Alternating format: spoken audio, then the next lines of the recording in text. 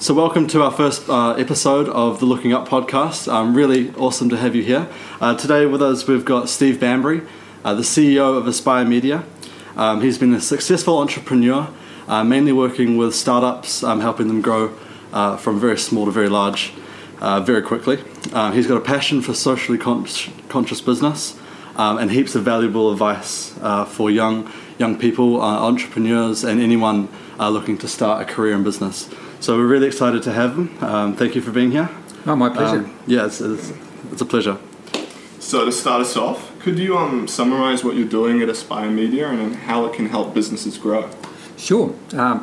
Aspire Media is a conscious content marketing agency. So we're working with conscious leaders, people that have a higher purpose, a higher degree of consciousness. So they're looking beyond just making profitability.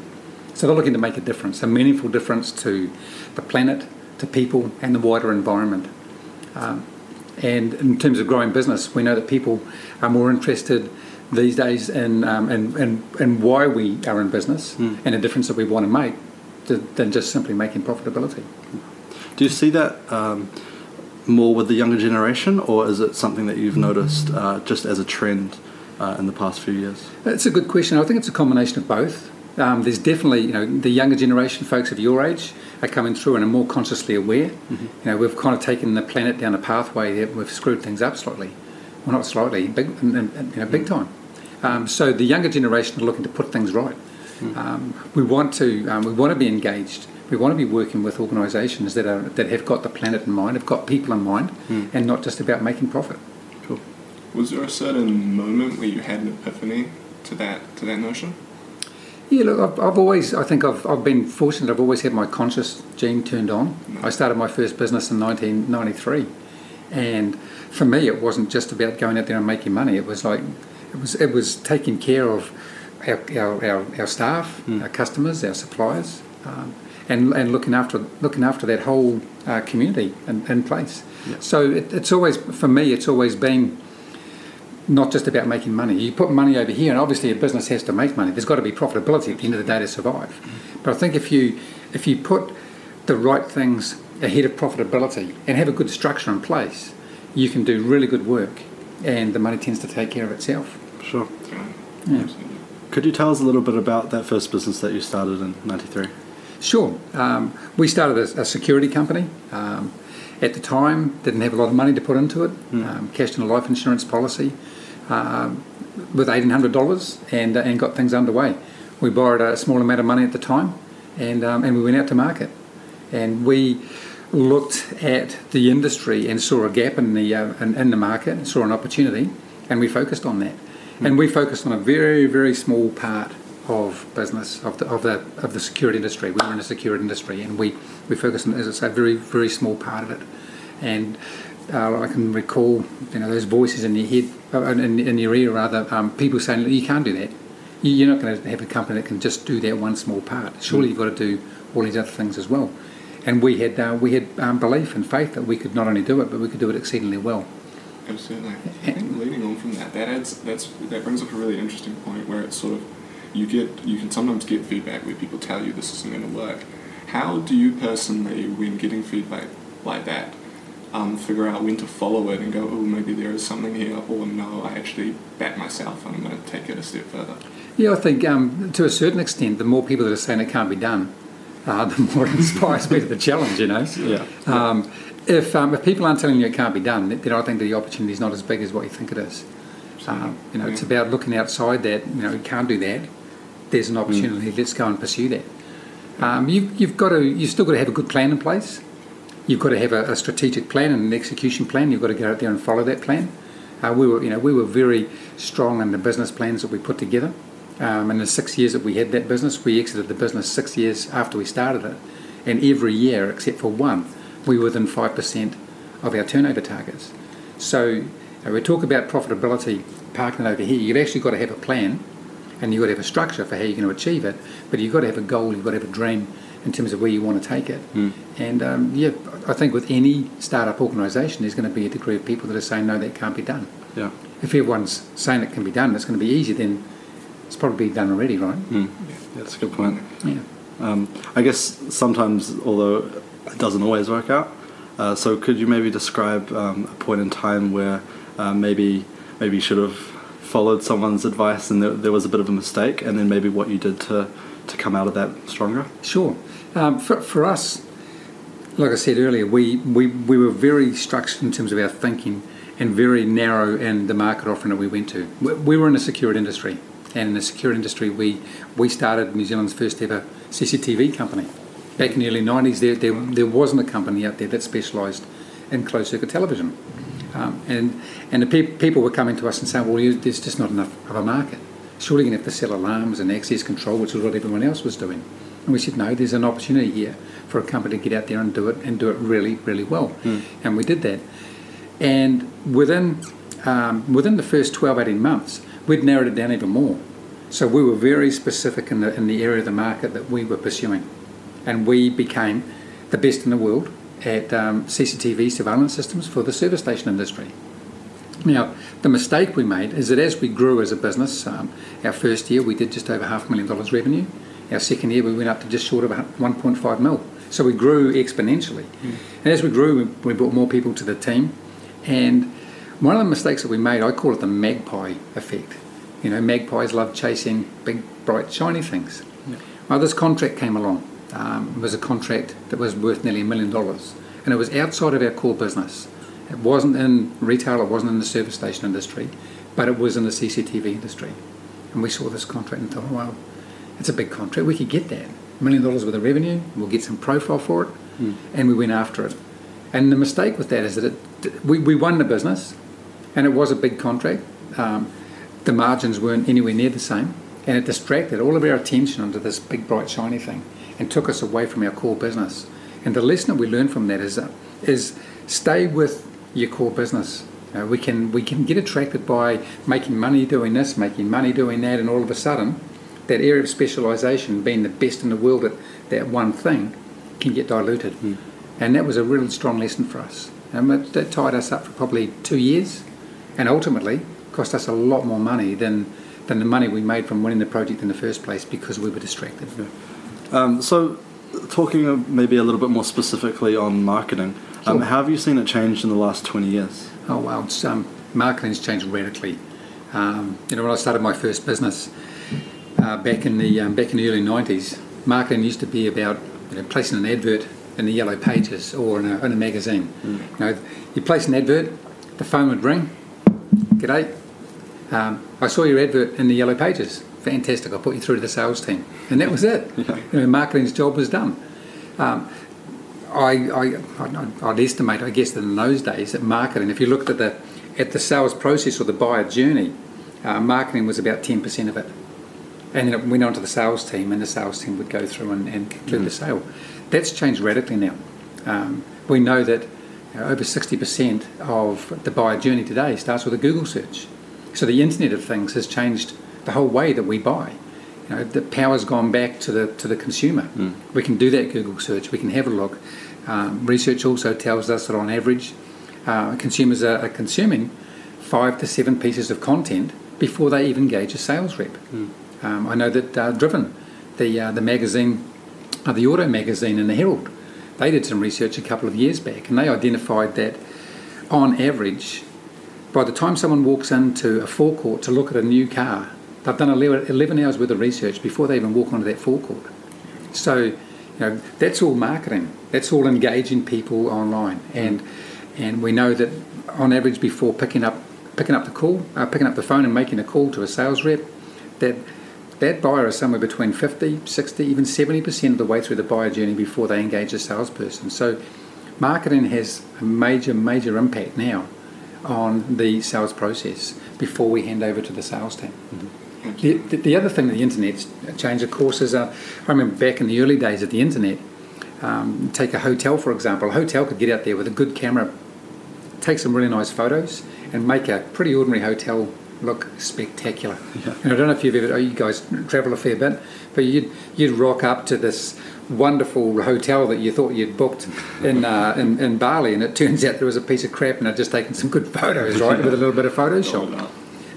It wasn't for a few years until they had customer reviews come on board. So reviews, it's a big part of it.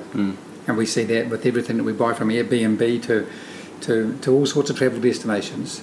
Again, it's power back to the consumer. As a consumer, we've got more power than we've ever had before, because if you don't provide me with a good service or a good product, you're going to get a bad review. And you just can't hide from that. Yeah.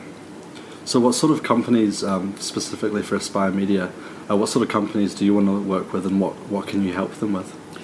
Yeah, great question. So we're working with companies right across the board. We've got a strong focus on startups with New Zealand Entrepreneur. The goal of New Zealand Entrepreneur as a magazine, as a publication, is to inspire, educate and inform the startup community. But at the same time, we recognise also that startups have got a pretty high failure rate, a very high failure rate. I remember some research a few years ago that said that 80% of companies that start out in the first 2 years fail. And out of that 20% that remain, 80% of them fail in the next 2 years after that. Wow. So if you look at companies that start today and survive 5 years, the numbers are pretty small. So we see it as our responsibility to help not only inspire people to do business for themselves, but give them the tools to be better entrepreneurs. Help them to stop the pitfalls and stop the mistakes they can make that might otherwise lead to failure. And we look at business as being relatively simple. At the end of the day, there's only 3 primary things that you need to do in business. You need to make it, you need to sell it, and you need to count it. And a lot of entrepreneurs have this spark of an idea, the better mousetrap, that'd be a product, or a better service. And they've got a great idea. They take it to market, but they might not necessarily be all that great at marketing themselves or selling themselves. They might not be all that great at being able to do the financials, their GST returns and getting the numbers right and all of that side of it. So for us, we want to partner with companies and provide that extension to their marketing for them. So they can get on with what they're best at. If they're delivering a service, then let them go and do what they're really best at. We'll partner with them and fill that gap as far as the marketing side of it. And we do that from a conscious perspective, like we said earlier. Higher purpose. Why does your business exist beyond simply making money? Absolutely. That's the thing that engages people. And we know that people are largely disengaged in the workforce. Gallup's poll in North America showed that only 33% of the North American workforce are engaged in their work. It means that 87% are either disengaged or actively disengaged in the workforce, and that's a scary number. We also know the same research showed us that 51% of employees in North America are actively looking for another job, or they've got their eyes open to opportunities. Wow.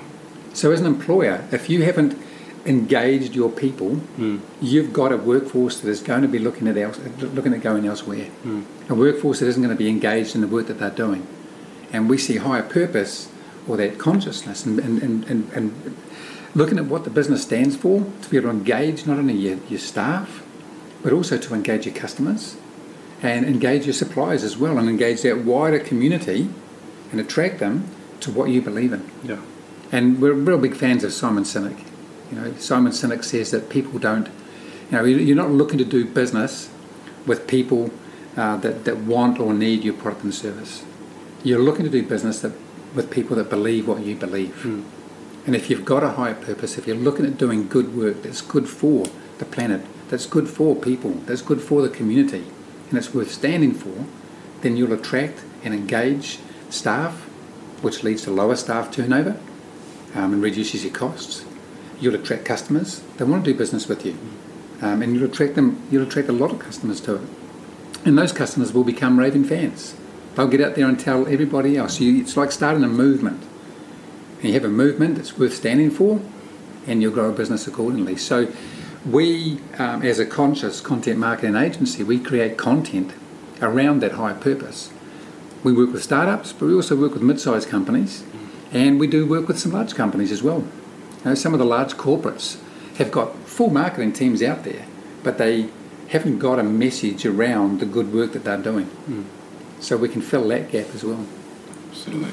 Yes. So with those 80% of startups that fail, from what you've been talking about, I got the impression that you think a lot of it is due to the fact that they're not actually taking their higher purpose or looking in the long distance. Maybe they're thinking about next month, but they really should be thinking about 5 years, and that's why they're tripping up. Would you say that's accurate? Yeah, I think a lot of companies are focused on the money. You know, where's the money? A lot of companies are focused on simply features and benefits, selling features and benefits. And one of the other changes, going back to your earlier question, Mel, around how marketing's changed. The whole sales and marketing world has changed in a highly commoditised market. We see people that are selling along the lines of features and benefits, and everyone seems to look the same. We can't stand out from the crowd because there's that Me Too mentality. I've got this feature and it's got this benefit, and your competitors are saying, well, so have I. Me too. I've got this wonderful feature over here. Me too. And it's from a discerning customer's point of view, we all look the same. Whereas if you focus on that higher purpose and what your business stands for and the real difference that you're looking to make, that gives you a competitive advantage by giving you a very clear and compelling point of difference. But most importantly, it's about doing the right thing as well. So absolutely, we see the opportunity to do more good in the world by, I guess, accelerating the scale of growth for consciously led organisations to do that good work and make a meaningful difference in the world. And we do that through the art of creative and very compelling storytelling. At the end of the day, that's what we do. We tell stories. We tell good stories that engage people around the good work that companies are doing. Yeah, no, that's fantastic, and I really think it's going to do really well in the marketplace. I think there's a massive need for that, especially among young companies. I think that's really going to take off. Absolutely. Got to be mindful though. One of the challenges, I guess, you might have heard the term greenwashing. No. Greenwashing is, I guess, a lot of companies are seeing this wave of millennials that are coming through that have got their consciousness gene activated already. Yeah. They're seeing that companies do want to be, or people do want to be doing businesses with companies that have a higher purpose, and they put marketing messaging around it, but they haven't got it at the heart of their business, and they call it greenwashing. You might say that you do this. You've got a product which is eco-friendly. And we should be doing business with us. We've got an eco-friendly product. We're a great company. But it's only one small part of what you do as an organisation. You might have a good product that's good for the environment, but if you don't treat your customers right, your staff right, if you don't treat your suppliers right, then are you a good company? Are you really? Do you really have a higher purpose that's worth standing for? And that greenwashing, a little bit over it really. You've got to peel the layers of the onion back and get right to the core of what's driving that organisation and why they exist.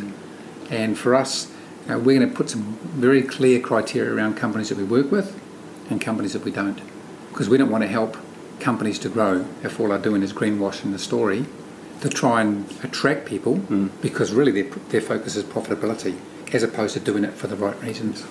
Yeah, it's a good idea. I think a lot of companies sort of use that, trying to ride that wave of that new mentality, and they're just kind of they're not authentic. Absolutely. And I think people see through that.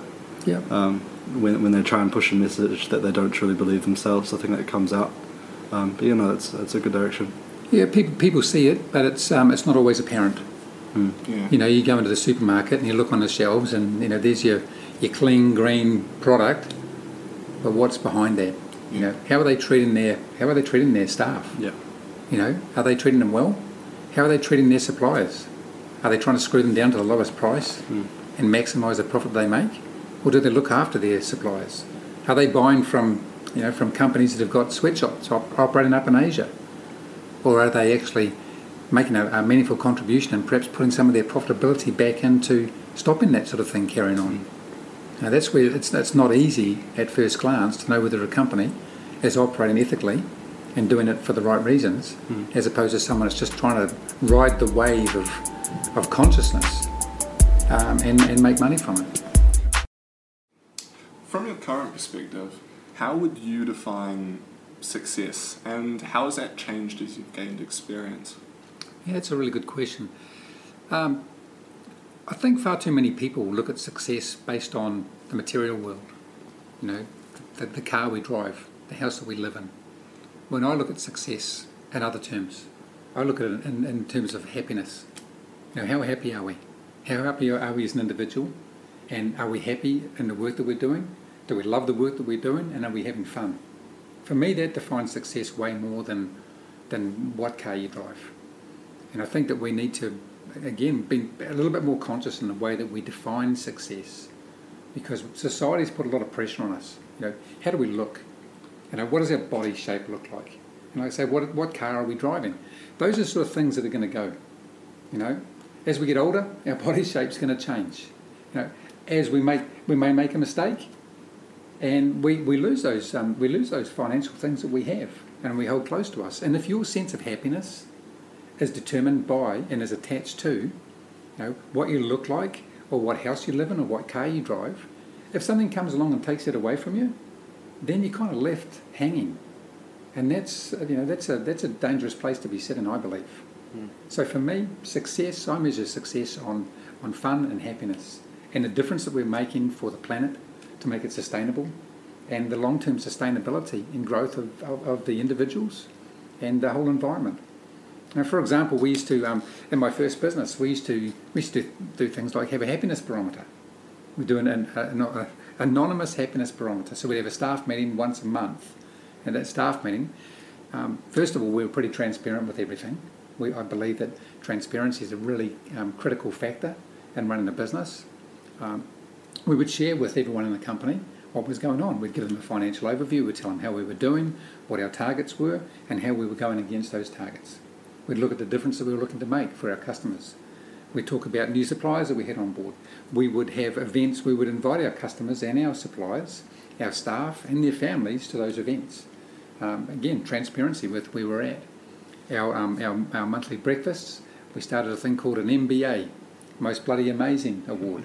And it was always a bit of fun. You could nominate people for doing something amazingly funny, amazingly stupid, amazingly good, but it was pretty light-hearted. We gave away a nice little prize. It would typically be a dinner for two and the movies or something like that. So it was worth winning, but we had some fun with it, and we had the happiness barometer. So you just have a little barometer, scale of 1 to 10, where 10 was this place is awesome, the best place I've ever been and ever worked. To the bottom end of it was a 1, this place sucks, get me out of here. And everyone would get one, they'd circle on a scale of 1 to 10, hand it back up, and we'd do a quick count, and we'd see where the overall happiness of the company was. Now there's pieces of software that do that and do it better than that. But I think it's important that those metrics are some of the things you want to have when you're looking at measuring success. Absolutely. Because you look at how many people have got a shit ton of money and they're not happy. And you look at people who've got no money and they're absolutely happy. Where's the success scale within that? Yeah, I think it should be a goal for someone to be able to have both. I don't think they're mutually exclusive. That one means success and one means happiness and the other doesn't. Yep. I think it's perfectly acceptable for people to aspire to be happy in terms of having people around them they love, a career that they love, be able to do things that they love, but also to work for financial success as well. Absolutely.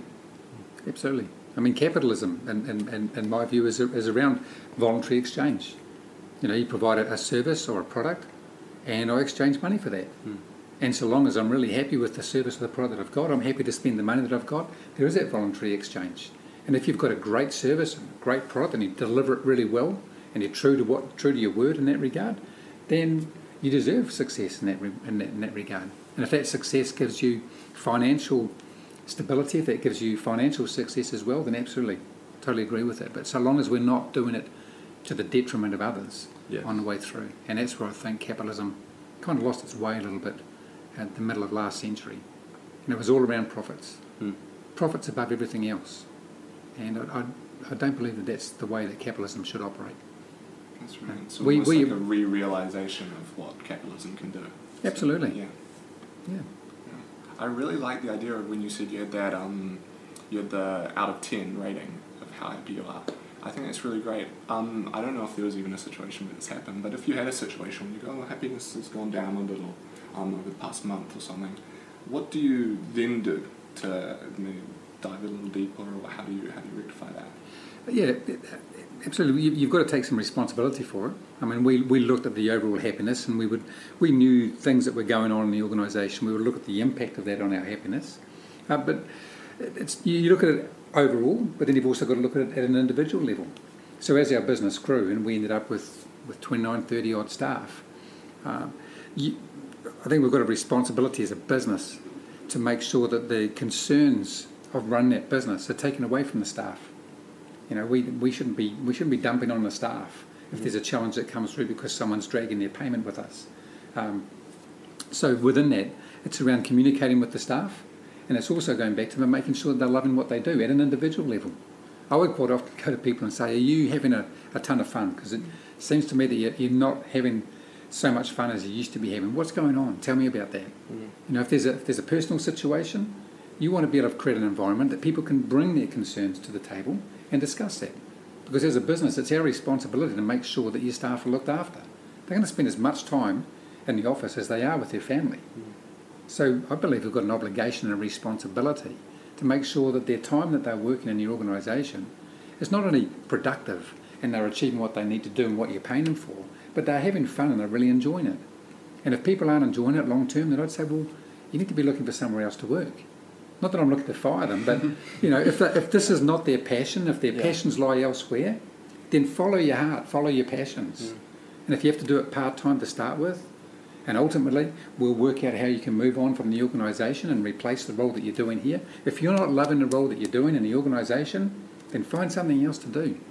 Because people need to be having fun. We spend too much time at the office not to be enjoying it, not to be having fun. And if we're having fun, we're going to be more productive as well. So it's a spin-off. It's a win-win situation. Yeah, definitely think the world would be a lot better off with more bosses like you, with that same mentality. Or calm Steve. If we could. Yeah, there's some great bosses out there. I'm not on my own in that. For sure. And there's some great organisations that you can follow to find companies that are doing that sort of work. Conscious Capitalism is a great platform of businesses that are doing good work. Yeah, and I'm sure you're looking to build this very same culture of Aspire Media as well. Oh, absolutely. Yeah, without a doubt. It's really cool.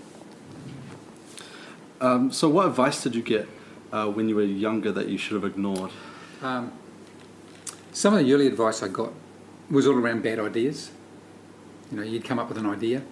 People say, oh, that's bad ideas. You know, if you squash ideas, then you stop creativity. Yeah. So I had some of that as a young fella, you know, bad ideas, or you can't do that, and people will give you a whole bunch of reasons why it couldn't be done. I'd sometimes use it as inspiration to actually get out there and prove people wrong. And like I said earlier, if the whole world's telling you it can't be done, then maybe there's a seed of an opportunity in that. I think advice that I could have ignored is that there are bad ideas. I instill a philosophy in businesses that I'm involved with and leading, is that there's no such thing as a bad idea. And I say that for two reasons. I mean, number one, I say it to cover my own arse. I come up with the craziest, wackest ideas you've ever heard of, right? So, you know, I want to throw those ideas. And I think the good thing with that is if you throw ideas and people can see that you're not afraid to throw ideas and be talked down, be talked around from them, because I'm not attached to them, you throw ideas out there, then it encourages other people to throw ideas as well. And it's amazing, you know, when you create an environment where it's okay to throw ideas and you say that there's no such thing as a bad idea, there might be an idea that's not going to work, and someone might throw you an idea and say, oh, look, we tried that and it didn't work out. But keep on throwing the ideas. I recall a situation back in, we've been in business for about 4 years, and we had our receptionist, a role came up in the company in customer services, and we like to promote it internally. And she applied for the role, and she got the role. And we recruited a new person at the front desk to meet and greet. She was director of first impressions, meet and greet customers, and answer the phones.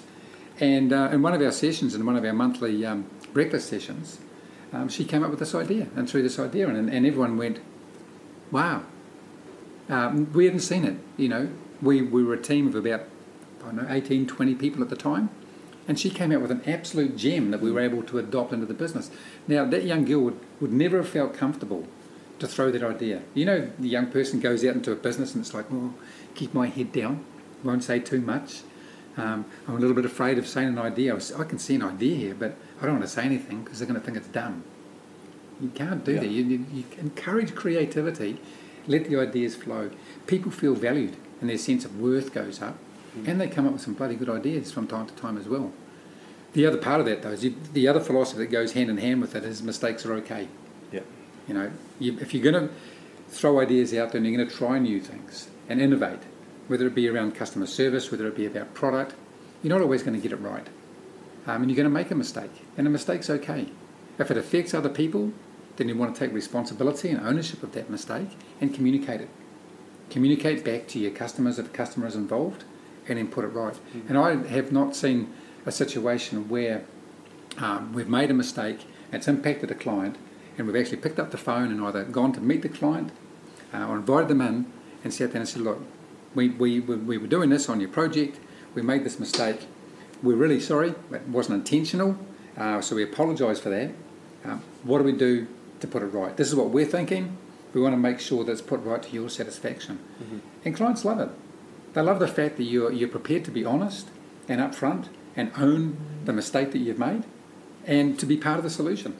And like I say, I can't remember a time where that's happened and it's worked out really, really badly where the client hasn't actually gone, you know what, that's great. Yeah. I really value the fact that you've communicated with me. We love your plan. We'd just like to see a little change over here and we'll be happy. And they keep doing business with you because they want to do business with people that are going to be straight up with them, right? Yeah. So it works well. That's great. So what sort of advice would you give to a university student entering the workforce who wants to make a difference and do the right thing in terms of being socially aware, but feels they won't be taken seriously or doesn't know where to start? Okay, it's a good question. Well, I think to start the answer to that question, you need to focus on your passions. You know, what is it that really lights your fire? What are you passionate about? What is the difference that you want to make personally?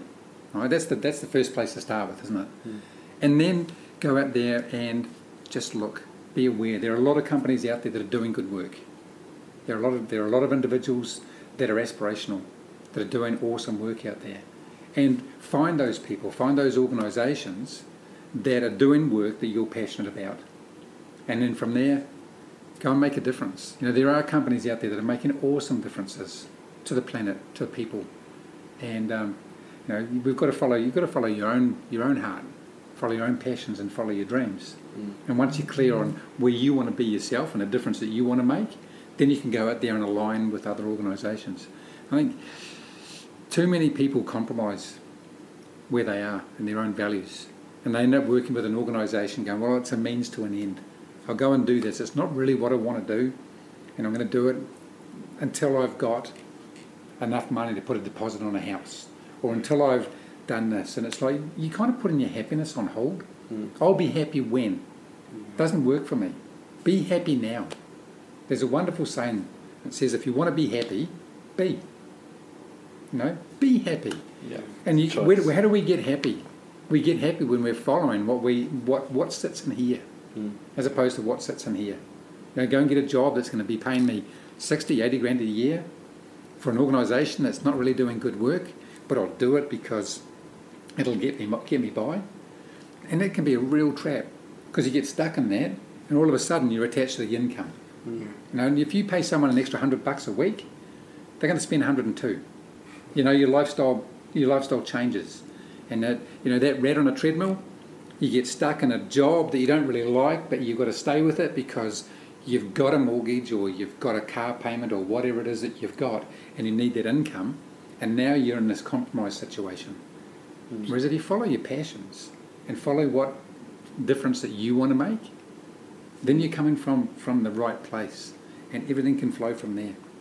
So get it right yourself, find out what you're passionate about and what really lights your fire, and then go and find organisations that believe what you believe, because they're out there. They really are out there. Yeah, I think that's fantastic advice.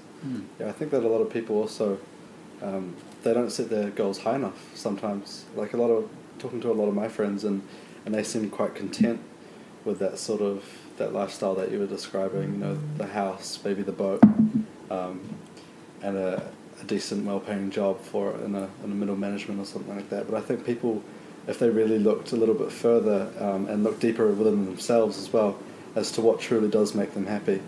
I think there's a whole another world for them out there. Absolutely. I think that's I know that Ruben, you share the same vision as I do, as we're trying to create something for ourselves that we truly are passionate about, and something that we can look back on our life when we're old and grey and say, yeah, we had no regrets and we lived something pretty cool. Absolutely.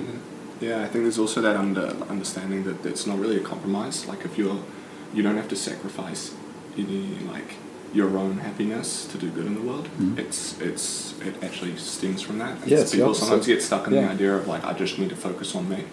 Where it's if you can make the world a better place, then it's a better place for you as well as everybody else. So it's not a sacrifice. And in doing that, you avoid that next step of aging, which is your midlife crisis. Yeah. If you look at dentists, for example. Dentists have got one of the highest suicide rates in the world. Why is that? And look at it and think, well, a dentist, they get paid a fairly good chunk of money. I mean, we know that when we go and pay the dental bill, right? Yeah. But if they're not truly passionate about it, what happens? They get to that midlife point where they've got the mortgage, the big mortgage, they've got the big car payments, and they just wake up one day and go, you know what, I'm kind of a little bit fed up of putting my hand in someone's smelling breath, but I'm stuck there because your lifestyle's moved to accommodate that. Now, I'm not saying that the dentists don't enjoy their work, because I'm sure that they do, but do it for the right reasons. Do it for the reasons that really light your fire. And you'll find dentists that go all the way through their career and are happy with it and they love it. But if you don't do it for the right reasons, you're going to get stuck in that compromising situation, which leads to unhappiness. And that, by my definition, is not success at all. What skills and qualities do you see that are timeless to be successful, not just in business but in life as well, and sort of traits that are important in the past, were important in the past, and will continue to be important in the future? Yeah, for me that's pretty simple, Raoul. I break it down into three: honesty, integrity, and hard work. And honesty for me goes more than just telling the truth. Honesty is around taking responsibility and owning the choices that you make. We all make choices, and some of those choices are going to be wrong. Like I said before, mistakes are okay. If you make a mistake, own it and put your hand up and take responsibility for it. Yeah. That's part of what honesty is about. And the other part of honesty for me is around having tough conversations. When you're a leader in business, even when you're not a leader in business, if you're working in business and you can see something that's not going as it should do, then it's pretty easy just to ignore it and think it's going to go away. Yeah. But sometimes we've got to have a courageous conversation, whether it be with a colleague, whether it be with a staff member. Have that courageous conversation with them and not be afraid to say the tough things that might need to be said. If someone's not performing to a certain level, they need to be able to sit them down, have that tough conversation, but at the same time be mindful of where they're at, because we've got no idea what's going on in their world, and actually work with them to help them through that situation. But don't just brush it under the carpet and forget about it, because it's not necessarily going to go away, and you're not actually going to deal with it long term. So that for me is the honesty part of the conversation. I think also if you throw a good healthy dose of transparency in there, I think that helps with honesty as well. Integrity. Integrity is pretty simple. It's about doing what you say you're going to do, when you say you're going to do it. And if for some reason something comes up and you're not able to meet the deadline perhaps that you've set, then just communicating. Pick up the phone and say, look, I knew I was going to get that stuff out for you this afternoon, but look, something's come up. I apologise for that. I just can't get it for you this afternoon. I will have it in your inbox tomorrow morning at 11 o'clock. Is that okay? Yeah. So we'll just finish off the third part of it? Yep. Look, the third part of that is hard work. We live in a society today where we've got instant gratification. If you're hungry, go and get a burger. It's right there for you. If you want a question answered, just hit Google and you've got an immediate response. You text message someone, you expect that to come back to you straight away. And I think that's breeding a culture of impatience, if you like. You look at anyone that's successful, and behind that successful person, you'll very rarely see an overnight success. Most overnight successes have taken a number of years to get there, a bunch of failures along the way, and a lot of hard work. So hard work is, it's fundamental to the success of an organisation. You've got to be prepared to roll your sleeves up and do some hard work. You can't just go into a piece of work and all of a sudden you're going to be wealthy, unless you win a lotto. And if you're banking on winning a lotto, then probably not the best sort of guy to be going into business. No, those sorts of people probably aren't gonna make it if they're relying on the lotto. Long odds, right? Yeah. And funnily enough, you look at most lotto winners, people that haven't had wealth before, they win lotto, and within 2 or 3 years, they're back to where they started. And miserable at the same Yeah. time. Yeah. Doesn't bring happiness. Yeah. I think that the point about hard work, it can almost work in people's favours the opposite way as well, because if you are prepared to put in the hours, if you are prepared to put in the hard work, you can really differentiate yourself from everyone else. And it might be a little bit of a sort of a selfish way of looking at it, because in the end, as a society, we probably might not be where we want to be. But if you're looking at it from an individual point of view, there are lots of opportunities for people to succeed in the coming years, I think. Yeah. Do you think, relating that to balance, like, is there a distinction between, say, working hard and working long? Yeah, I think absolutely. Working hard doesn't necessarily mean that you have to do a 14, 16-hour day. I think it's really important in business that we take time for blue sky thinking. And we also take time out. We've got to have that. You're absolutely right, Ruben. We've got to have a really, really good balance in there. And I'm all for one. I'm not about having long hours, because it can be counterproductive. And we're seeing that now. We're seeing countries that are changing that. Up in Scandinavia, they just recently changed their work week and cut it right back to, I think it's a 32-hour work week. The French have been doing that for some time. And I know for myself, you might have experienced yourself, but an example, you've got a 3 o'clock flight in the afternoon, you've got to be at the airport at 1 o'clock. You get to the office in the morning at the same time, but you've only got until 12:30 by the time you've got to head home, pick up your bags and get to the airport. Invariably, you'll turn in as much work in that time if you're focused on it and the outcomes that you want to achieve as you will do when you do a long day. The difference is that you've actually got time to do other things. So it's not about hours. Hard work's not necessarily about long hours. It's about being productive, but it's also about not expecting to do a little piece of work and have immediate success. Very true. Yeah. So what's the most worthwhile investment that you've made, either financially or non-financially? That's an easy one. People. Yeah. Into other people? Yeah, I love investing time and opportunity into people, and often having more belief in them than they've got in themselves. And if I look back over my career, the most rewarding things in my business career have been able to help people grow beyond their wildest expectations. To have belief in them, to give them the tools and the framework, and allow them to get on with it and do things even better than what they thought they could do themselves. And in the personal world, your kids, your family. Again, it's people. Yeah. What a wonderful investment to be able to give. It's the greatest gift that we have. Well, I think that's a good place to end it. So, on behalf of both of us, thank you very much for coming on the show, episode 1. Yeah. Awesome. No, thanks for having me. Yeah, it's been a great conversation, and I hope that we can have you back on the show at some point. Maybe when there's a little bit larger of an audience, but definitely. It'd be definitely good to have you back at some stage. So thank you. No worries. Cheers. Cheers. Thank you very much. Thanks, guys. That was good.